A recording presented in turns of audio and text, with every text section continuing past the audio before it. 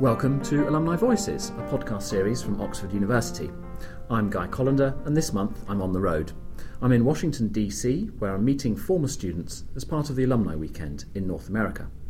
I'm joined by Kathleen Sullivan, one of the best legal minds in America and the former Dean of Stanford Law School. We're going to hear about appearances in the US Supreme Court and what it is like to work at America's finest universities, but also about how Oxford contributed to her stellar career. Kathleen Sullivan, thank you for agreeing to share your story. Thank you so much for having me. First of all, could you tell us how you came to study at Oxford? Toward the end of my studies at Cornell University, some students who were ahead of me had gotten scholarships to Oxford, and they told me I should try to get one too. And so I applied for and was lucky enough to receive a Marshall Scholarship, one of the greatest gifts that the United Kingdom has ever given to the United States. Thanks for the Marshall aid after the war. George Marshall, he wrote to the first Marshall Scholars, that was back in 1954, speaking of a close accord between our two countries, the role of the scholarships in promoting understanding. What was the impact of your time in Oxford and the UK? When the Marshall Scholarship took me to Oxford, and I was lucky enough to be at Wadham College, at a time when women were very new at Wadham College, I must add, my eyes were opened up to a world that I would never have known about had I not been to Oxford. I think the Marshall created a lifelong connection to many of my British colleagues, many of my British mentors, and my continuing association with Marshall Scholar alumni has led me to stay in touch with that connection. And I think for all of us, it taught us about the importance of knowing about the origins of American institutions in their British roots. It taught us about the importance of comparative reflections on the ways in which U.S. institutions differ from those in the UK and Europe. And it also led to a lifelong appreciation of the relationship with the UK. And certainly lots of similarities, but also lots of differences. As Churchill once said, two nations divided by a common language. Yes, and you might also say two nations divided by a common legal culture. We both have the common law, we both have a sense of rights, tracing back to Magna Carta and the Bill of Rights, but there are many differences, too, between our legal cultures. And what did you learn from studying philosophy, politics and economics, PPE, at Wadham College in Oxford? I learned a great deal about the ways in which social democratic traditions were different from the more libertarian culture of the United States. I learned a great deal about how the parliamentary system was different from the sort of winner-take-all system that we tend to run our political institutions with, and how that might give rise to more representation than we can sometimes have in our U.S. system. I also learned a great deal about the world economy. I thank my years at Oxford for teaching me an enormous amount that became very important in my legal career. You studied literature at Cornell. You studied philosophy, politics and economics at Oxford. What were the biggest differences in your experiences at those different institutions studying different subjects? Well, arriving at Oxford was such a sea change from my American university education because of the tutorial system. I had been in lecture classes or relatively large classes in my American university.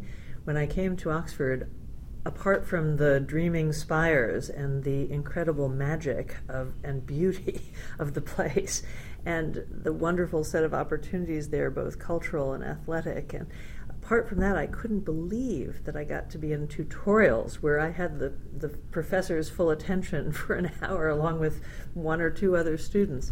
The tutorial system teaches you critical thinking and the ability to think on your feet in a way that no other form of education can. You have to anticipate the questions, you have to be prepared to answer them, you have to be prepared to change your position or defend your position. So there's no doubt that I owe a great deal of my success as a lawyer to my times in tutorials at Wadham College. And aside from your studies, what else occupied your time while you were at Oxford? Well, I undertook a great many extracurricular activities. I was drafted, like many other American women, onto the Wadham Ladies Crew. Right. Now, I had played many sports, but I had never sat backwards in a boat rowing up a river being commanded by a very small person with a megaphone.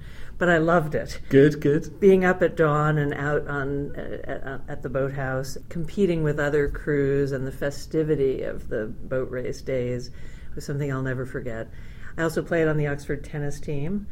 I'll never forget playing doubles against Cambridge one afternoon, and I was doing rather well until 4 o'clock when everybody suddenly stopped for tea. And I thought, well, in the United States, we don't stop for tea regardless of the score. And after we came back, and it was a very good tea, I don't think we did as well as we were doing before. I also sang in the Oxford Bach Choir. I acted in plays. I have to admit that I was cast in one play probably because I had a better American accent for the Glass Menagerie than many of my British competitors. It was cast by Kaz Phillips at Queen's. He went on to be a famous novelist, and it was wonderful. So the full Oxford experience, not just in the library. That's right. And we're speaking just ahead of Oxford's alumni weekend in North America. How are you still involved with your alma mater? I've been involved for all these years with the Association of Marshall Scholars, and so that connection has brought me back to Oxford on many occasions. More recently, I've been back to Wadham. I was invited by the warden of Wadham and the faculty to become an honorary fellow of Wadham College. And fantastic. I can't describe to you the wonder and pride that I felt sitting at high table with the Dons when I had eaten in Hall many years ago as a student. To sit up at high table and to be among some of the fellows who had taught me was just a remarkable, almost miraculous experience. Now I'd like to move beyond Oxford. So after your time in the UK, you returned to America to continue your studies at Harvard in law and then forged a very successful academic career. What areas of law grabbed your intellectual interest? I was very interested in constitutional law, and I was the first lawyer in my family, and my family often wondered, well, let's get this straight. You don't do wills, you don't do real estate closings, you don't do family law, you do constitutional law. And the answer was yes, that fascinated me, partly because of PPE at Oxford and the interest in political institutions that I'd gained there. I went on to teach constitutional law at Harvard Law School for 10 years and at Stanford Law School for another 17. I loved it. I still love it. I still co-author the leading casebook about American constitutional law.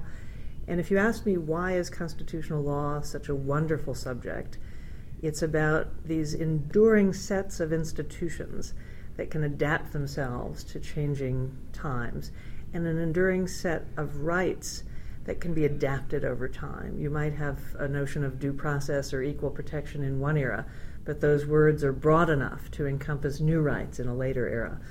Rights that were once thought to prevent racial discrimination were developed to prevent discrimination on the basis of gender and later on the basis of sexual orientation.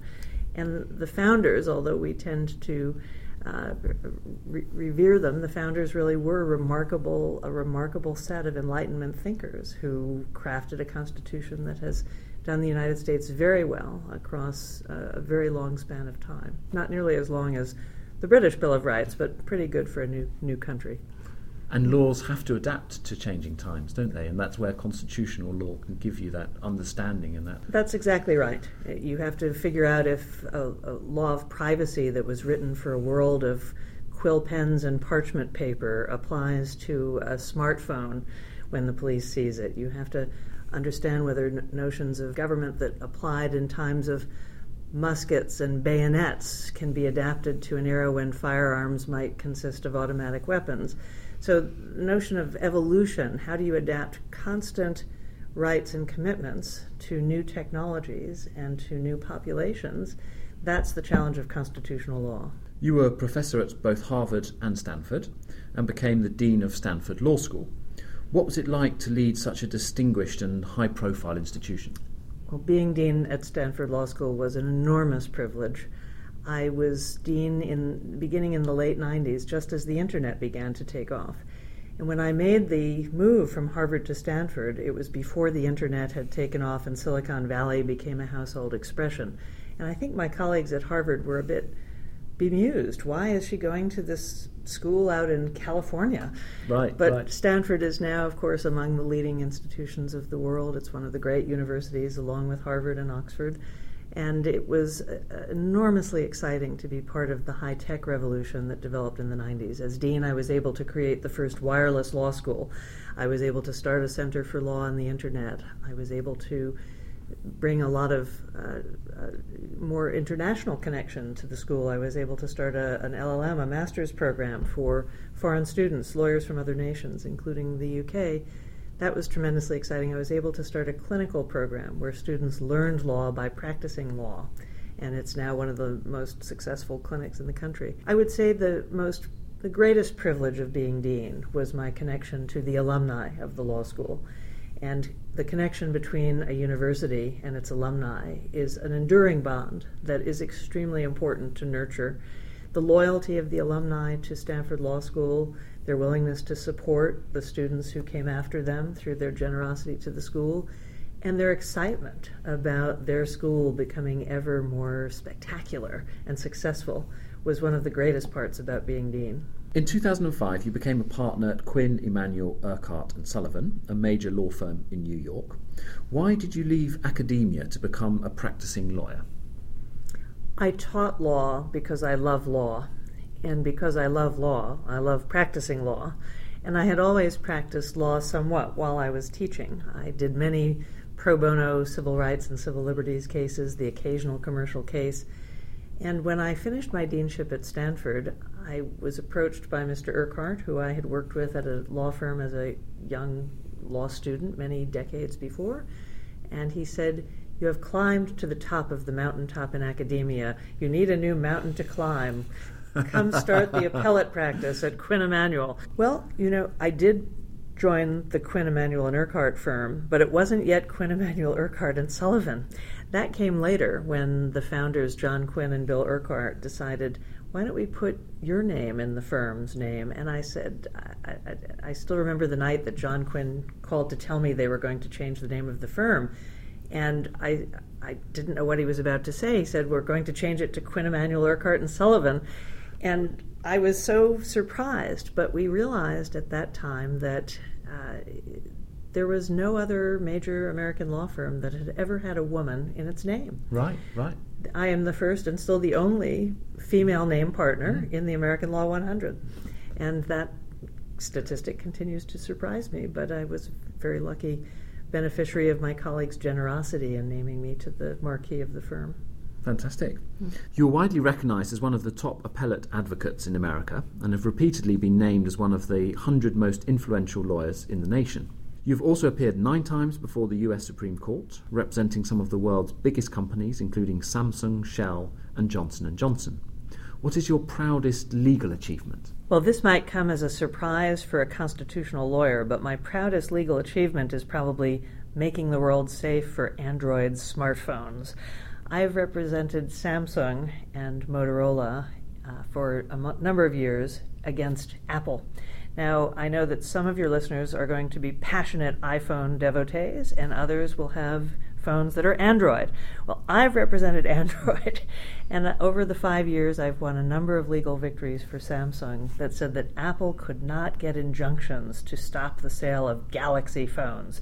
Right, so I like to think that by working on patent remedies, which is a fascinating area of the law, I've helped enable young people to get cheaper, better, more beautiful smartphones.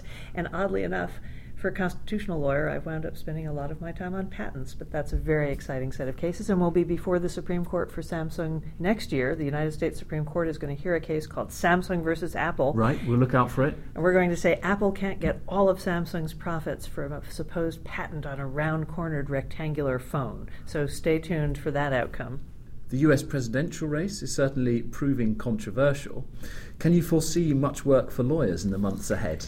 There's plenty of work for lawyers in the months ahead. Lawyers are crucial to American politics because we have such complicated electoral laws, and elections are run at the state level, not at the federal level. So that's 50 times the legal systems involved.